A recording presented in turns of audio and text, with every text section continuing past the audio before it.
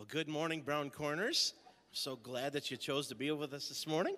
If you are ready and willing, we'll ask you to stand with us as we read together our call to worship. This morning, it is found in Psalms 96, 1 through 3. So all together, ready? Sing a new song to the Lord. Let the whole earth sing to the Lord. Sing to the Lord, bless his name. Proclaim his salvation from day to day. Declare his glory among the nations, his wondrous works among all peoples. Amen. That's what we come to do today, is proclaim the name of our living Lord. Amen.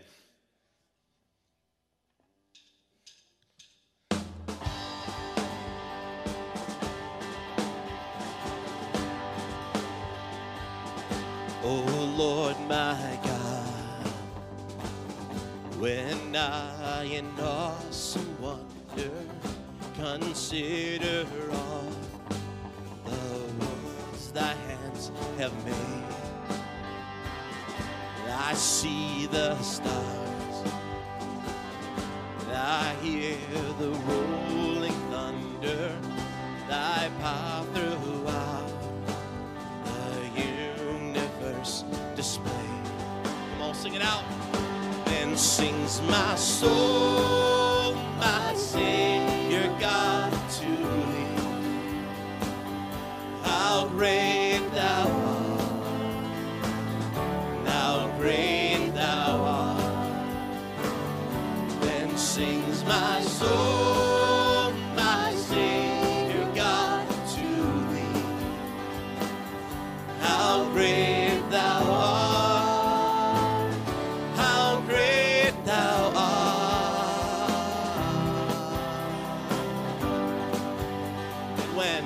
And when I think that God his Son not sparing sent him to die, I scarce can take it in that on the cross my burden gladly bearing, he bled and died to take away my sin.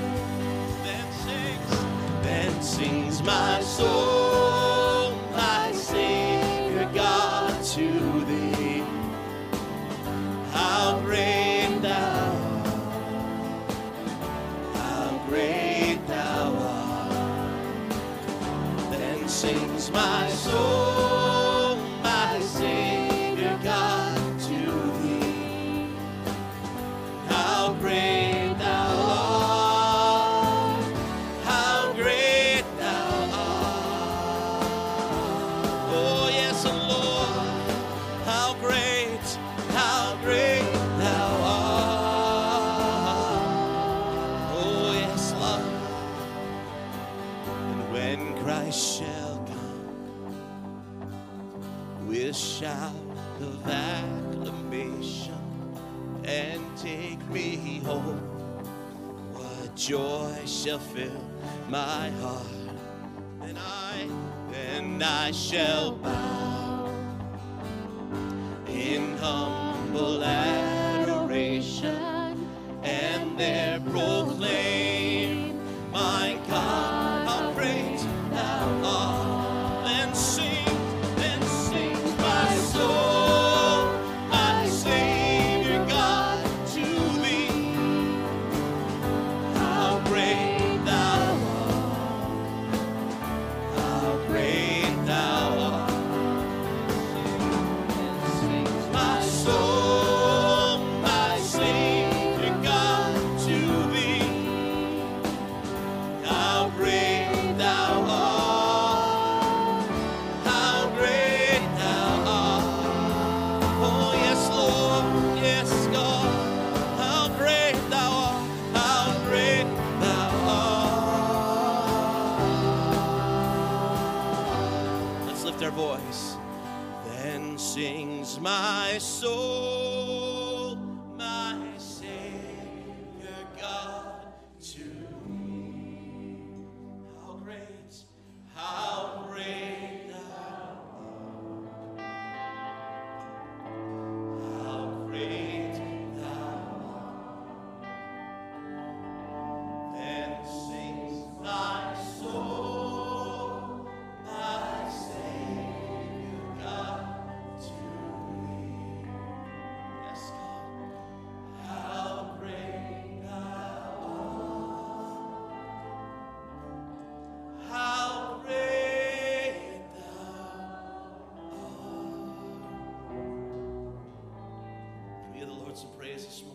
how great He is.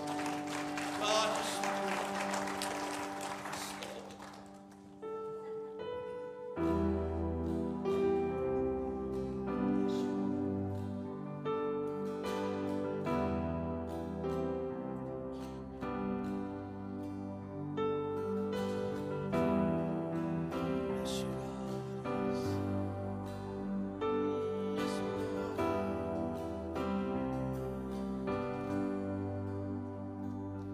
The weapon may be formed, but it won't prosper. When the darkness falls, it won't prevail.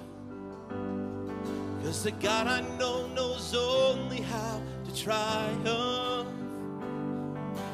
My God will never fail. Yes, Lord. Yes, my God will never fail. I'm gonna see a victory. I'm gonna see a victory. For the battle belongs to the Lord. I'm gonna see a victory. I'm gonna see a victory. For the battle belongs to you, Lord.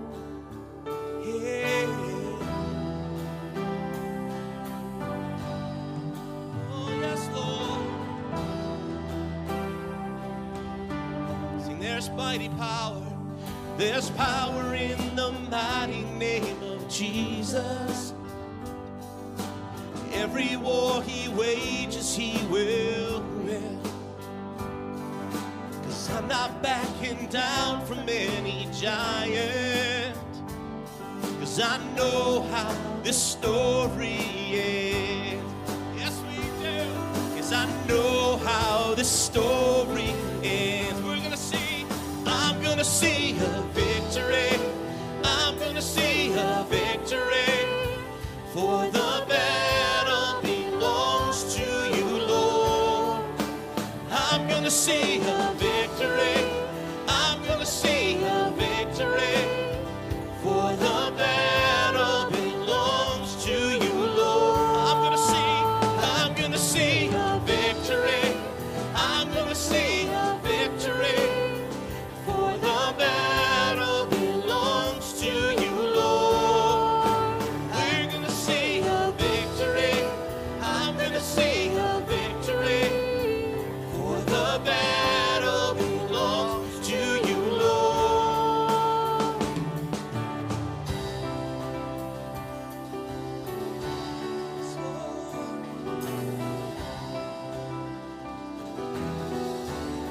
Oh, you take God, 'cause you take what the enemy meant for evil and you turn it for good.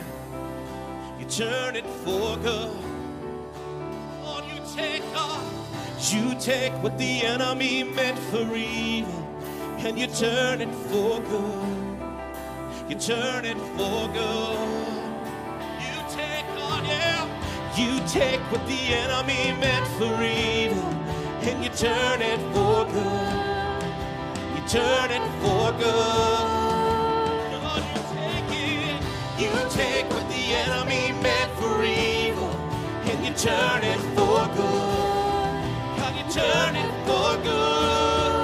Oh, I'm gonna see a victory. I'm gonna see a victory. For the battle belongs to you, Lord. I'm gonna see a victory. I'm gonna see a victory. For the battle belongs to you, Lord. I'm gonna see a victory. I'm gonna see a victory. For the battle belongs to you, Lord. Oh, take it, God. I'm gonna see a victory. I'm gonna see a victory.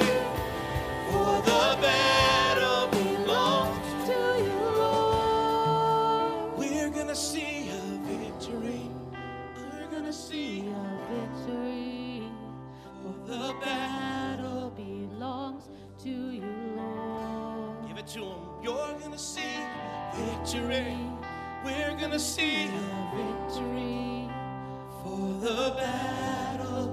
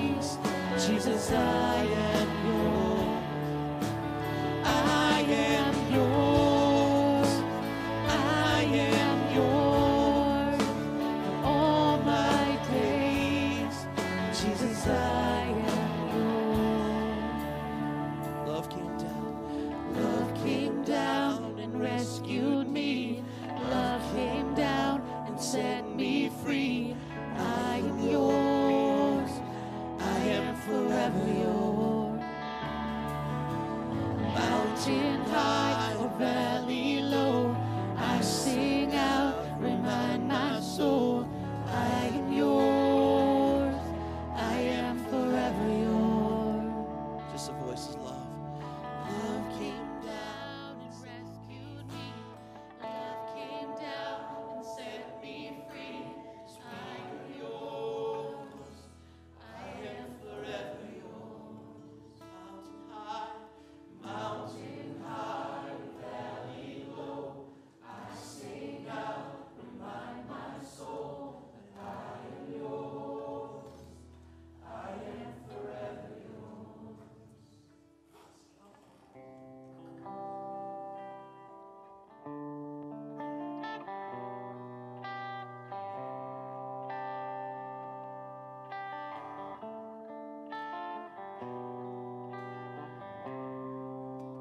Wanna be close, close to your side, so heaven is real and death is a lie. I wanna hear voices of angels above, singing as one. Hallelujah. Holy, holy, God Almighty, He's the great I am, who is worthy, none beside me. God Almighty, He's the great I am. I wanna be near, I wanna be near to your heart, loving the world, hating the dark. I wanna see dry bones living as one, singing as one. Hallelujah. Holy, holy, God Almighty, He's the great I am, who is worthy, none beside me. God Almighty, He's the great I am. Those mountains, they tremble. The mountains shake before you, and the demons run and flee. At the mention of your name, King of majesty, there is no power in hell or any who can stand before the power and the presence of the great I am. The great I am. The great I am. Oh Lord, the great I am. Great I am,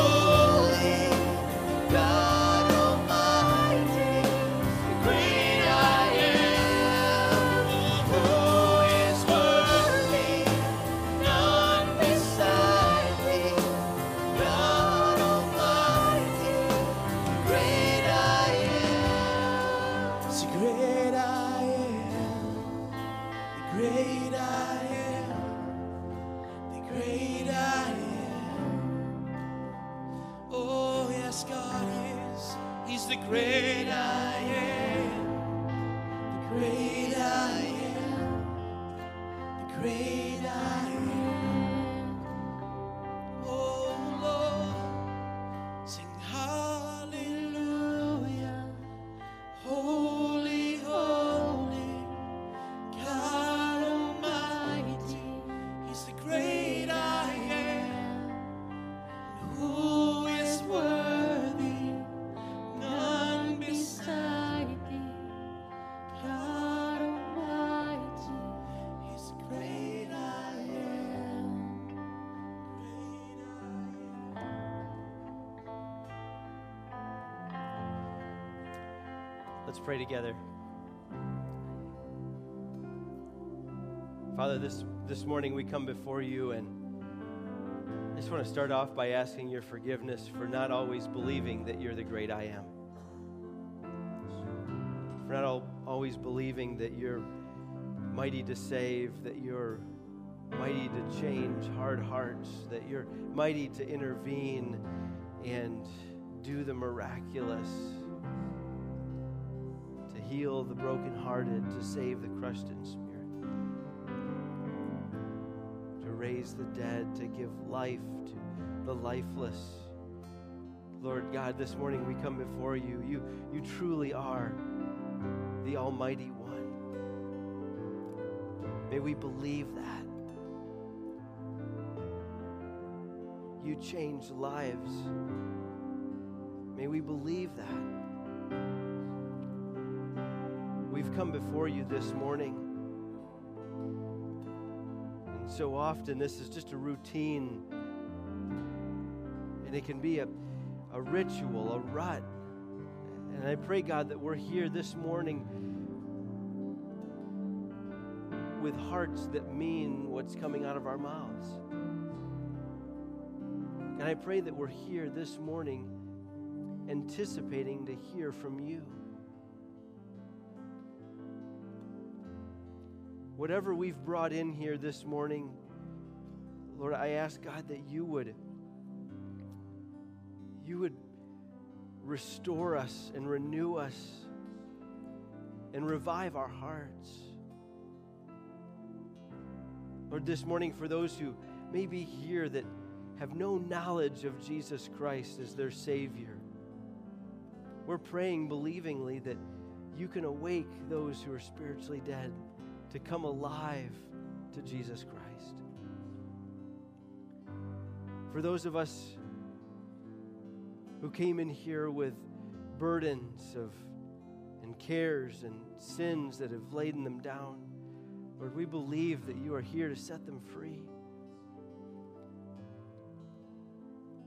We ask, Holy Spirit, that your mighty power would be at work in each and every heart. Open our eyes and awaken our souls. We might hear from you, oh God.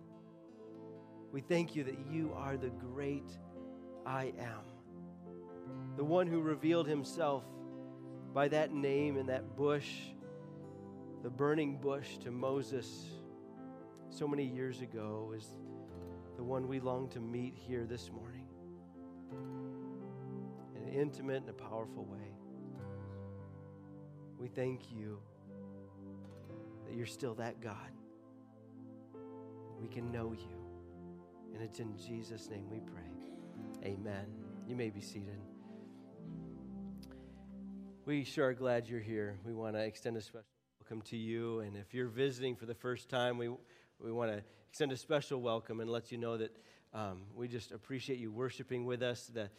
If you have an attendance binder in your pew, if you would, just kind of sign that and pass it down. And if you're visiting, make sure you check that box there. We'd love to stay in touch with you and find out how we could serve you in some way and bless you and get to know you a little bit better. We're going to be in Ephesians chapter 2 this week, and so if you want to find your place there, and I just had one more thing I want to mention to you before we get into the scriptures, and that is next week is our first Sunday on our summer schedule. And so I want to remind you that 9 a.m. is our discipleship community time. We have classes for kids at 9 a.m. The adults, actually, for this first Sunday of the new schedule, we're going to be in the fellowship hall. We're going to have a time of looking at what some of the new classes are. You can meet some of the teachers, some of the classes for the summer, as well as if you're relatively new here in the last, say, year or so or 6 months, we're going to have like a little corner where we would love to just have you just be able to meet you. I know a lot of times on Sundays it's in and out, and we haven't always had a chance to have conversations with you, so we're going to have some of our pastors over there and some of our ministry leaders. We'd love to get to know you just a little bit better. And then 10 a.m. is our worship service, and it will be that way, 9 o'clock discipleship communities, 10 a.m. worship service on through the summer. So we just want to make mention of that. We've had it in the bulletin now for a little while, and we've been kind of trying to put it out there, and we'll try to mention it a couple times this week just by way of reminder, but keep that in mind. 9 a.m. discipleship communities next week, and then 10 a.m. worship service. The title of today's message is Ecclesiology, the Community of God. And if you've been with us these past 7 or 8 Sundays, we've been talking about various aspects of theology and how that impacts our mission and how it should impact our mission. Theology is not something that stands alone. It's not just for academia, not just to throw around big words and make us sound smarter, but theology, if done rightly, according to Scripture, it should not only impact our hearts, but it should impact and stir our hearts for mission, to go out and make disciples. And ecclesiology is that aspect of theology that is concerned with the church. Ecclesia is the Greek word for church, and so ecclesiology is the word that theologians have come up for the study of the church. And we're not going to, again, as I say each week, we're not going to say everything that we could say about what the New Testament has to say regarding the church. But this word, first, the original use of the word in the Greek was simply an assembly, any kind of a gathering, any kind of crowd that got together. In fact, it's used a few times in Acts as an angry mob, which could sometimes describe some churches on some Sundays. But in the New Testament, the first time we actually see the word was we hear it from the mouth of Jesus.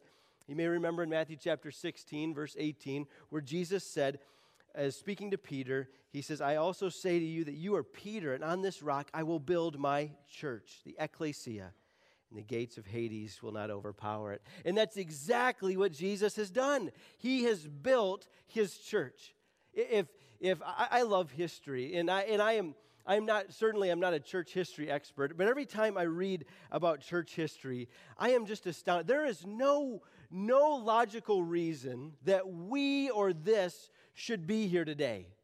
This was a small group of ragtag individuals that were hunted down and persecuted from day one. Like, do you know how many probably hundreds of little sects or cults or various groups that have arisen throughout the centuries that were squashed by authorities or fizzled out because of lack of interest? I mean, you can even think of in the last 30 years here in the U.S., how many cults or groups that hit the news and they're doing something that kind of crazy or goofy, and they have a little gathering, and then it fades away.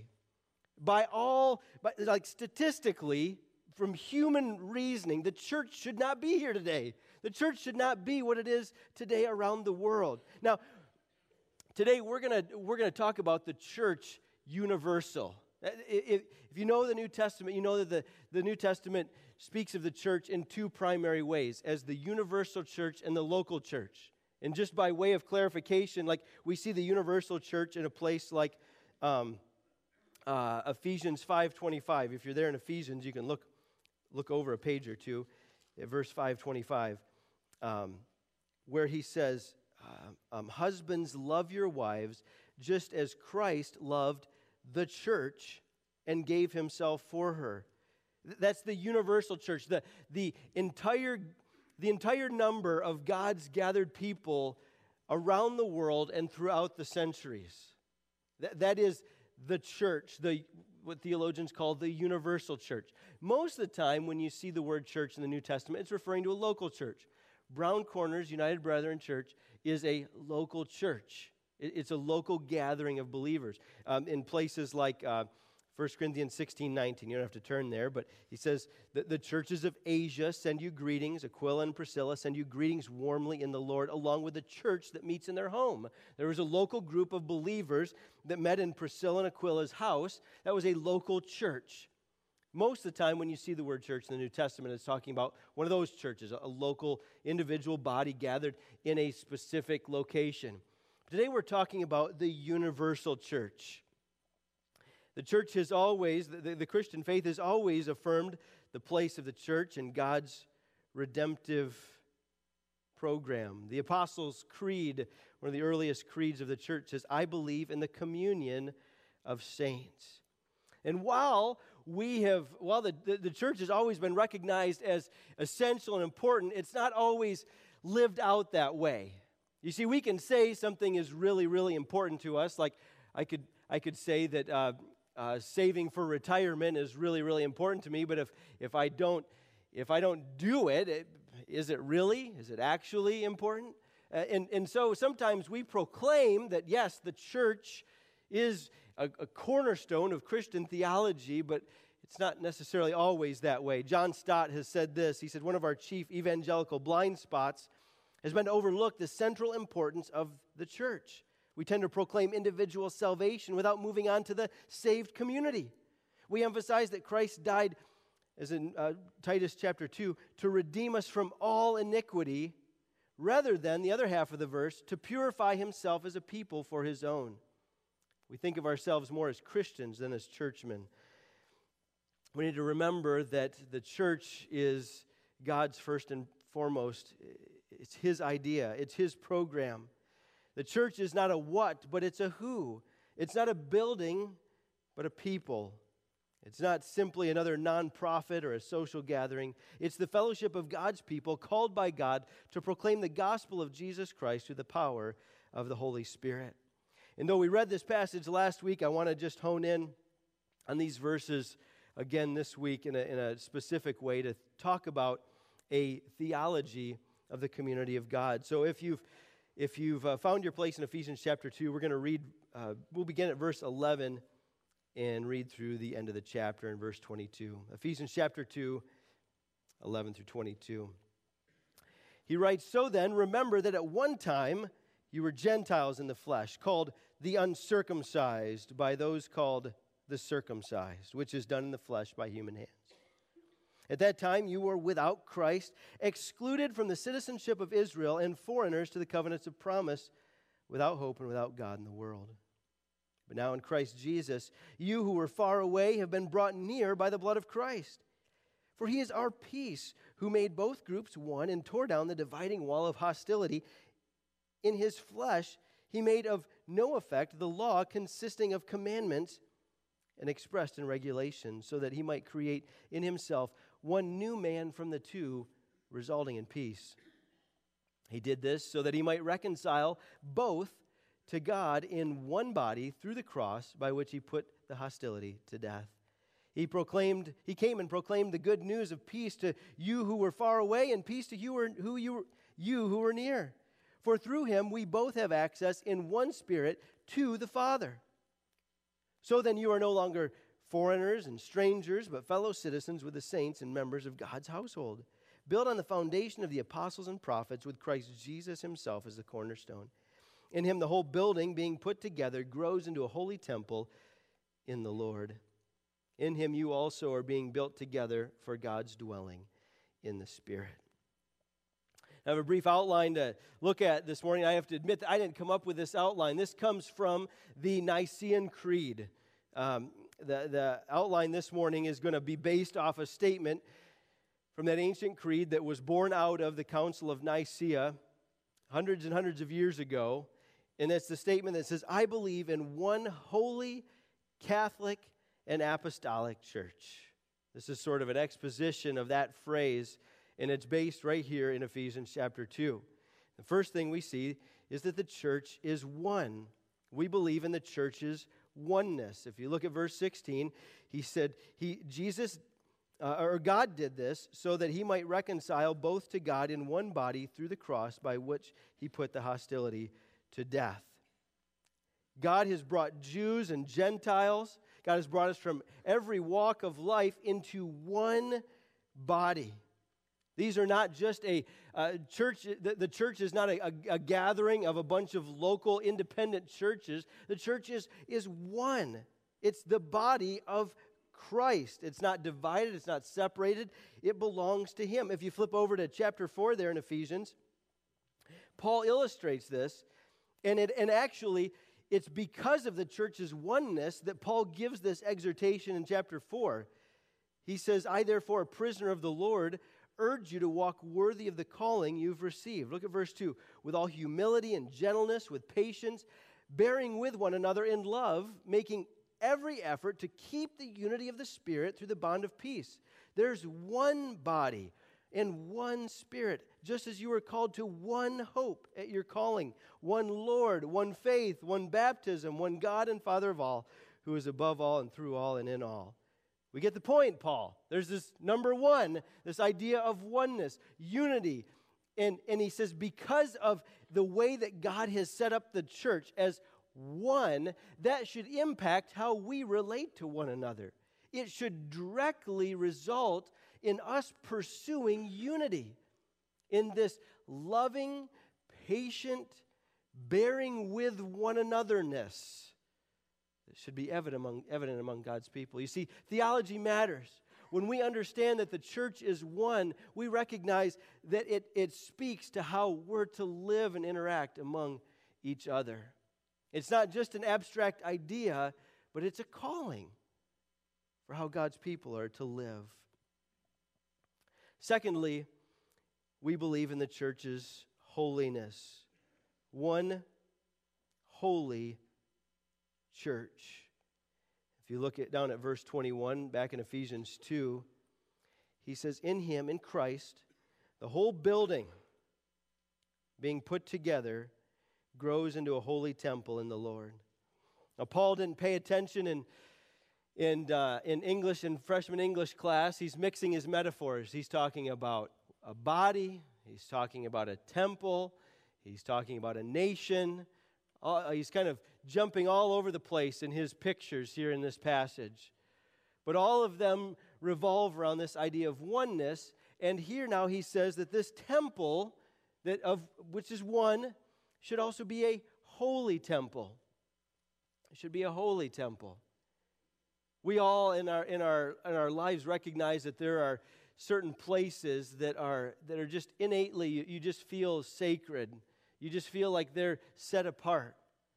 I remember having a chance when I was overseas one time to walk into this old Catholic church. In fact, Elise and I were just down in Florida a few weeks ago for some meetings, and we had some time before we were going to go get dinner, and we were walking by a Catholic church there that had a concert, a free. They said free concert. They're handing out flyers, and they're like, it starts in like 15 minutes, and we're like, okay, let's go and check it out for a little while. We had time, and so we went and sat down, and there was just this immediate sense that we were supposed to be whispering.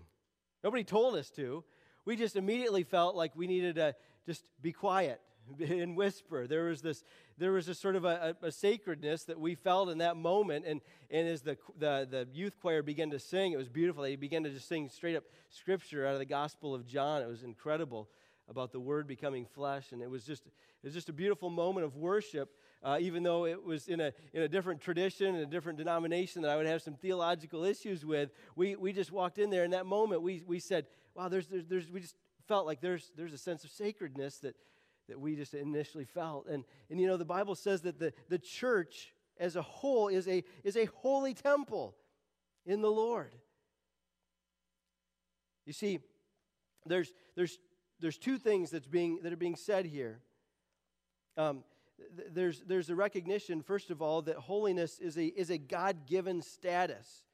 In fact, again, you don't have to turn there, but in 1 Corinthians chapter 1, verse 2, both of these, there's two ideas of holiness being brought out here.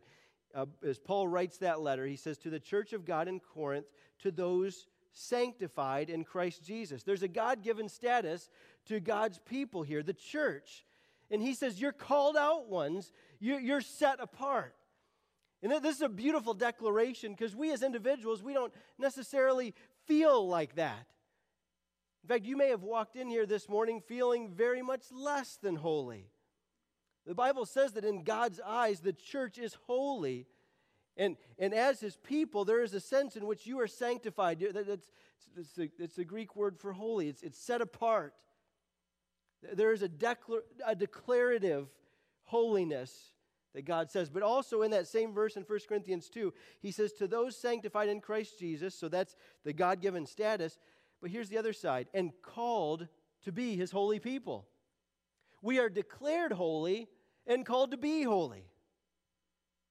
They're two sides of the same coin, of the holiness of the church. One is God says, in my eyes, you've been washed by the blood of Jesus Christ. You are holy in my sight. You are acceptable. I declare you as righteous based upon the righteousness of Jesus Christ. But then there's also a practical holiness that we're called to. We all know that as Christians, even though we have been declared holy in God's sight, we sometimes do some unholy things, don't we? Sometimes the way that we interact with each other, sometimes the things we think about, the things we use our time or money on, are not holy before God. And so, as 1 Peter reminds us, the one who is holy has called us to be holy in our behavior and in our life. And the most practical implication of this holiness of the church is that we're supposed to be different.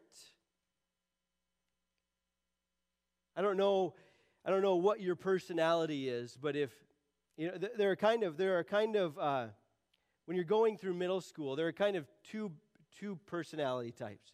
There's the personality type that wants to fit in, that wants to be accepted. And that's probably most of us. And then there's that other personality type that's probably a minority that's like, I don't care what anybody thinks of me. I'm going to be my own person. I'm going to be me. And that's great. And hopefully as we get older, we kind of work that out a little bit, that we don't have to worry about what people think about us all the time. Well, the Bible says that the church should be that kind of personality type that's willing to be different. Russell Moore wrote in one of his books that we need to keep Christianity weird in the sense that if nobody sees any difference between us and the world around us, there's a huge, huge problem. We've abandoned this aspect of the church's holiness. We're called to be distinct and separate. It doesn't mean do crazy stuff to be weird, but to obey and follow the Word of God, what Jesus has called us to do. And when we do that, we will be weird. How many of you have watched the show The Chosen? Had a chance to see that or see a few episodes of that? One of the cool things is right in the, my family and I love the program, but even the introduction is cool. It has a picture of a bunch of animated fish swimming, and there's a couple of them that are a different color, and they're swimming against the rest of the school of fish. And the picture is that as you came to Christ, and slowly the number adds, the number of fish that are swimming against the current, against the stream of things. The picture was that those who were following Jesus were going against the stream of society. And that's what the New Testament tells us. The New Testament more than once calls us strangers and foreigners.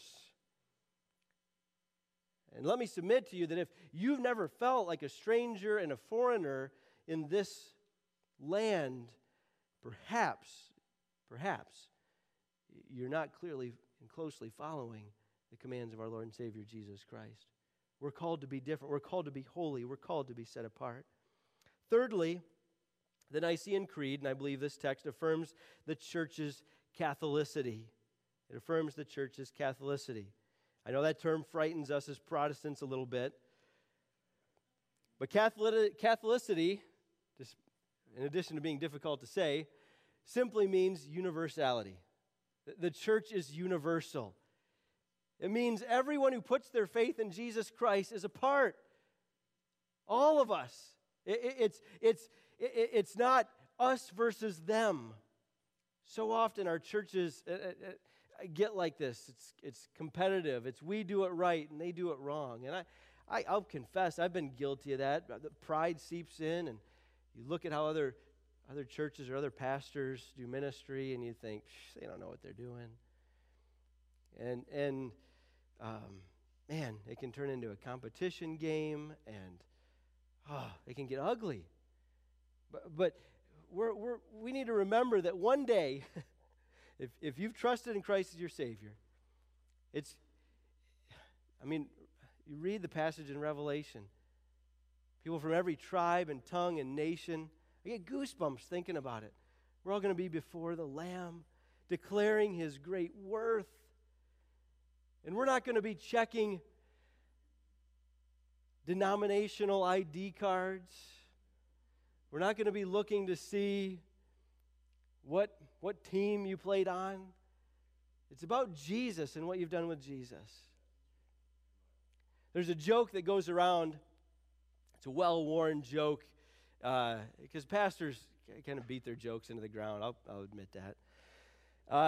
When we go to United Brethren national conferences and gatherings, there's always, inevitably somebody will say it. Well, once we get to heaven, we're all going to be United Brethren. All united. We're all one in Christ. Brethren and sistren in Christ. The reality is, though, that it's all united under Jesus Christ. There's nobody that is excluded. My brothers and sisters, we need to be mindful of that.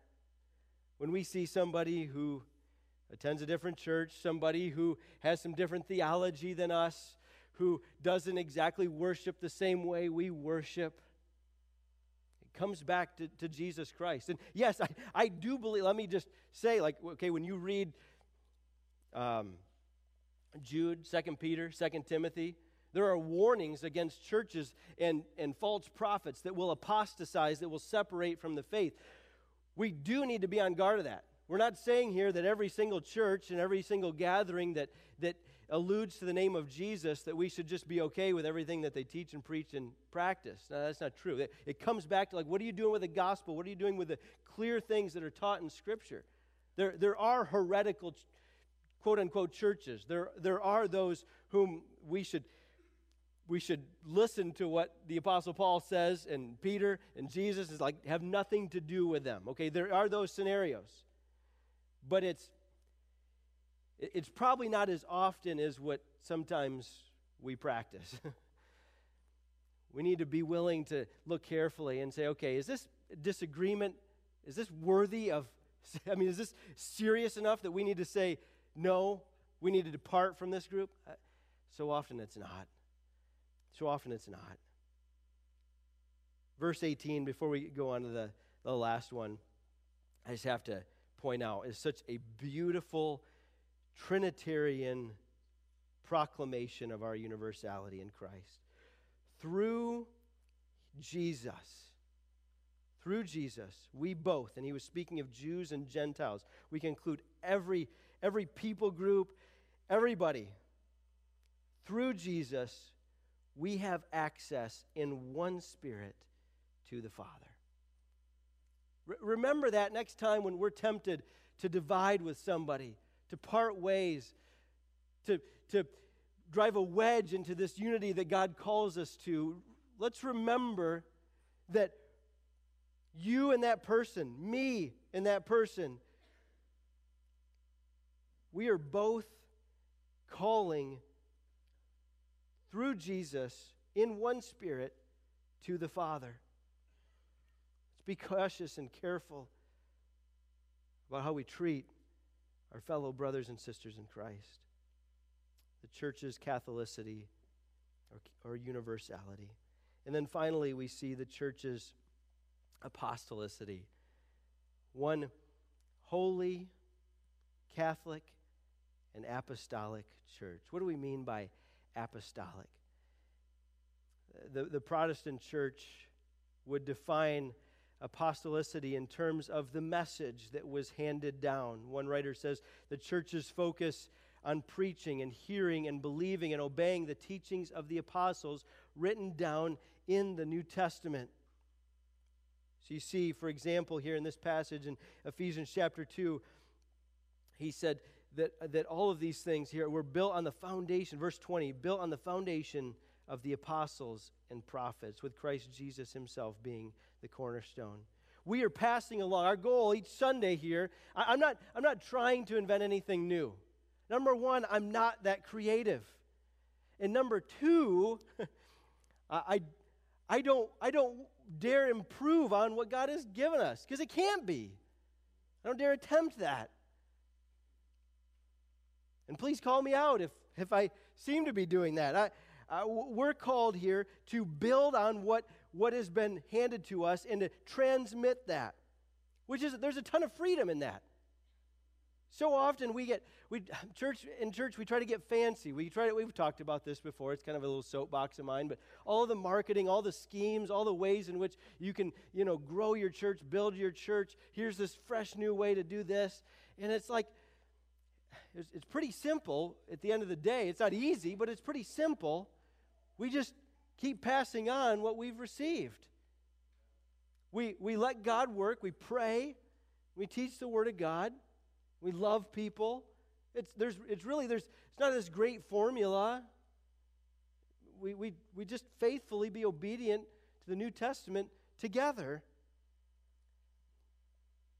In Jude 3, he writes, "Dear friends, although I was eager to write to you about the salvation we share, I found it necessary to write, appealing to you to contend for the faith that was delivered to the saints once for all." That's our calling, to contend for the faith that was delivered to the saints once for all. And here's the thing. As an apostolic church, we all should be committed to proclaiming and passing along what was passed down to us. We should hand it off, pay it forward, however you want to phrase that. That's discipleship. That's us passing the torch of the Word of God, the church, in this world and in this day. So as we think about theology on mission,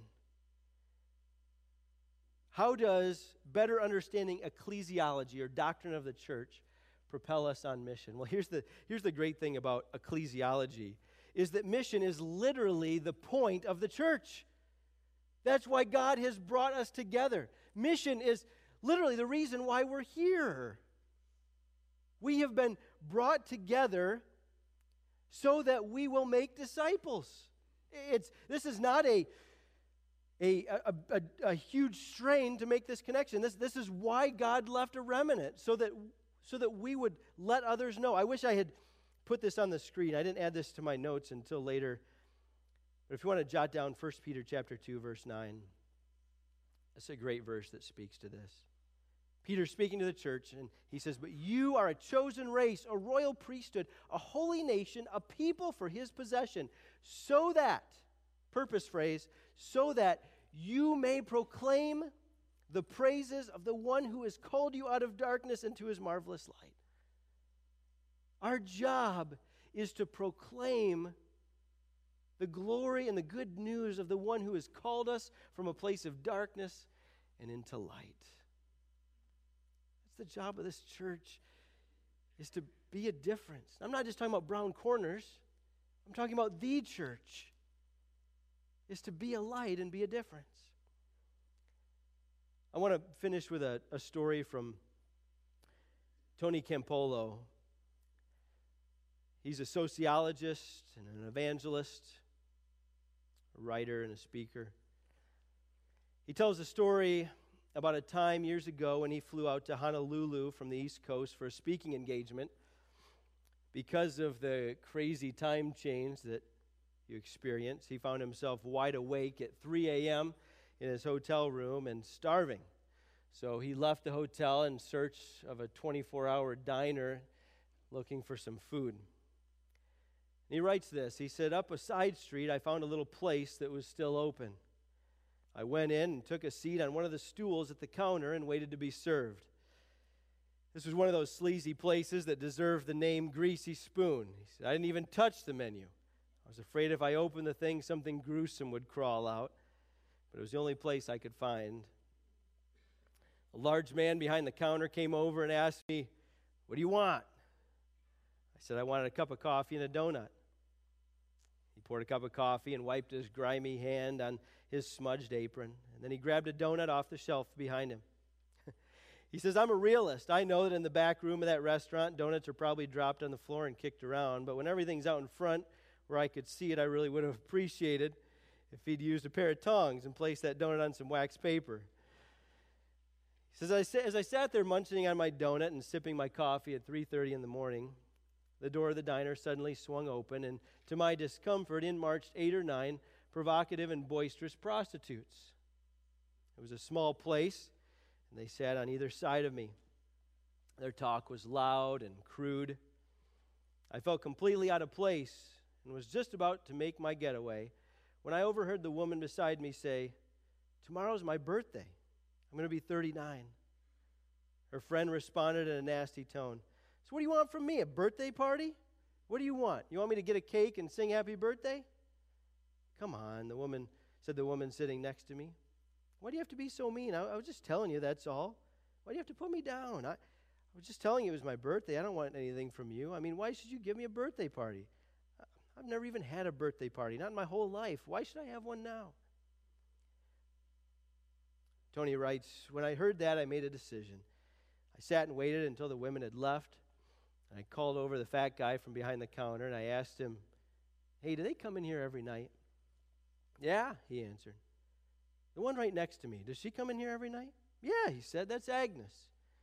'Yeah, she comes in here every night. What do you want to know?' He said, 'Well, I heard her say that tomorrow's her birthday. What do you say you and I do something about that? What do you think about us throwing a birthday party for her right here tomorrow night?' A cute smile slowly crossed his chubby cheeks, and he answered with measured delight, 'That's great. I like it. That's a great idea.' Calling to his wife, who did the cooking in the back room, he shouted, 'Hey, come out here. This guy's got a great idea. Tomorrow's Agnes's birthday, and this guy wants us to go in with him and throw a party for her right here tomorrow night.' His wife came out of the back room, all bright and smiley. She said, 'That's wonderful. You know, Agnes is one of those people who's really nice and kind, and nobody does anything nice and kind for her.' 'Look,' I told him, 'if it's okay with you, I'll get back here tomorrow morning about 2:30 and decorate the place. I'll even get a birthday cake.' 'No way,' said Harry, that was his name. 'The birthday cake's my thing. I'll make the cake.' Well, at 2:30 the next morning, I was back at the diner. I had picked up some crepe paper decorations at the store and made a sign out of big pieces of cardboard that read, 'Happy Birthday, Agnes.' I decorated the diner from one end to the other. I had that diner looking pretty good. The woman who did the cooking must have gotten the word out on the street, because by about 3:15, every prostitute in Honolulu was in that place. It was wall-to-wall prostitutes and me. At 3:30 on the dot, the door of the diner swung open, and in came Agnes and her friend.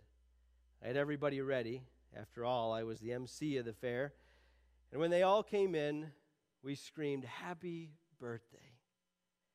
Never had I seen anyone so flabbergasted, so stunned, so shaken. Her mouth fell open. Her legs seemed to buckle a bit. Her friend grabbed her arm to steady her. As she was led to sit on one of the stools along the counter, we all sang happy birthday to her. As we came to the end of our singing with happy birthday, dear Agnes, happy birthday to you, her eyes moistened. Then when the birthday cake, with all its candles on it, was carried out, she lost it and just openly cried.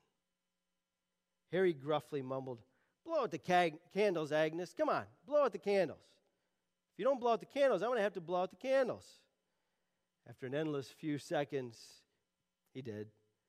Then he handed her a knife and told her, "Well, cut the cake, Agnes. Yo, Agnes, we all want some cake."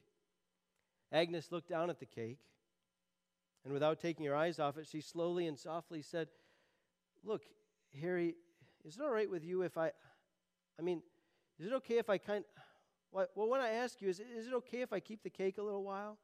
Is it all right if we don't eat it right away?" Harry shrugged and answered, "Well, sure, it's okay. If you want to keep the cake, keep the cake. Take it home if you want to." "Can I?"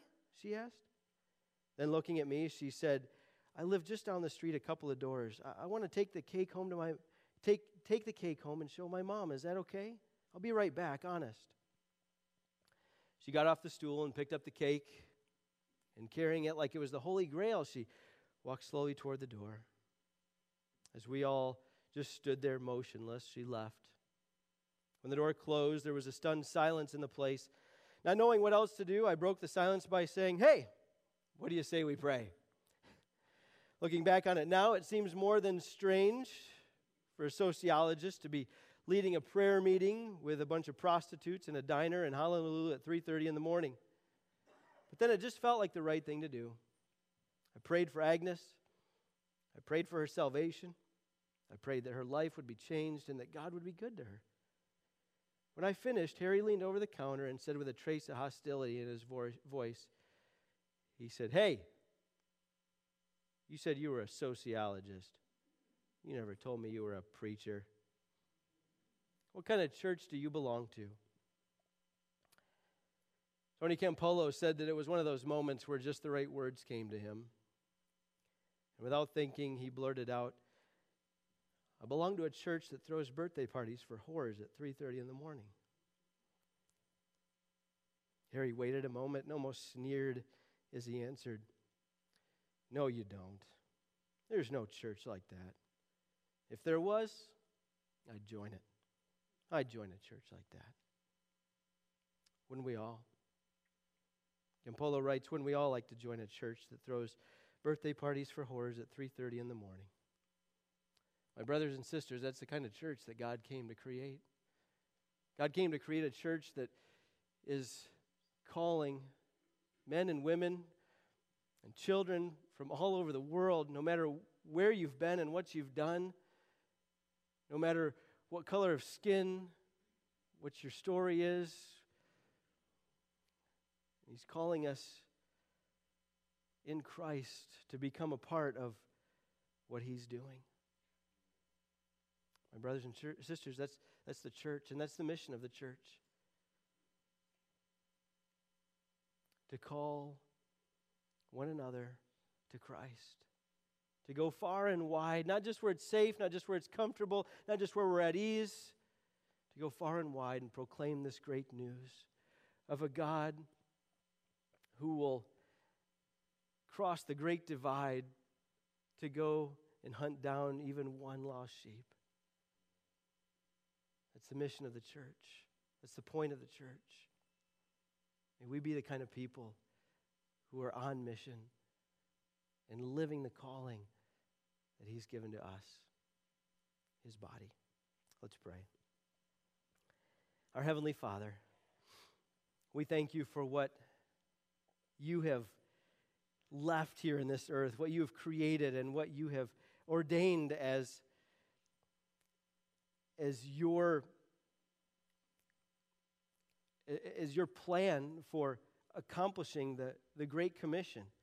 We thank You for the church. God, I pray that each of us here would be the church. We would be what we've called to be. We've been called to be. God, stir our hearts to pursue each of these things that we've talked about, that oneness, that holiness, that heart of unity, of universalism, and that the kind of church that is apostolic, that takes the message that has been handed to us and then proclaims it to others. We be the kind of church that goes to the highways and byways to compel others to come in. Father, we ask that You would speak to each of us right now. Show us what our calling is. Show us, maybe even put specific names and individuals in our minds at this moment. Other Agneses with whom You want us to do life, to come alongside and to walk alongside them. God, may we be the church.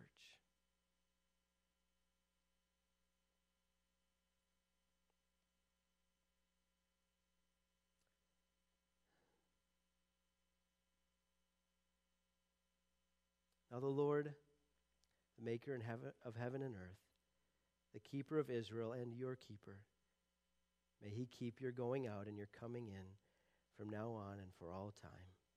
In Jesus' name we pray. Amen. If you'd love prayer, if you want to come up and pray either on your own or would like someone to pray with you, we want to invite you to do so. May God bless.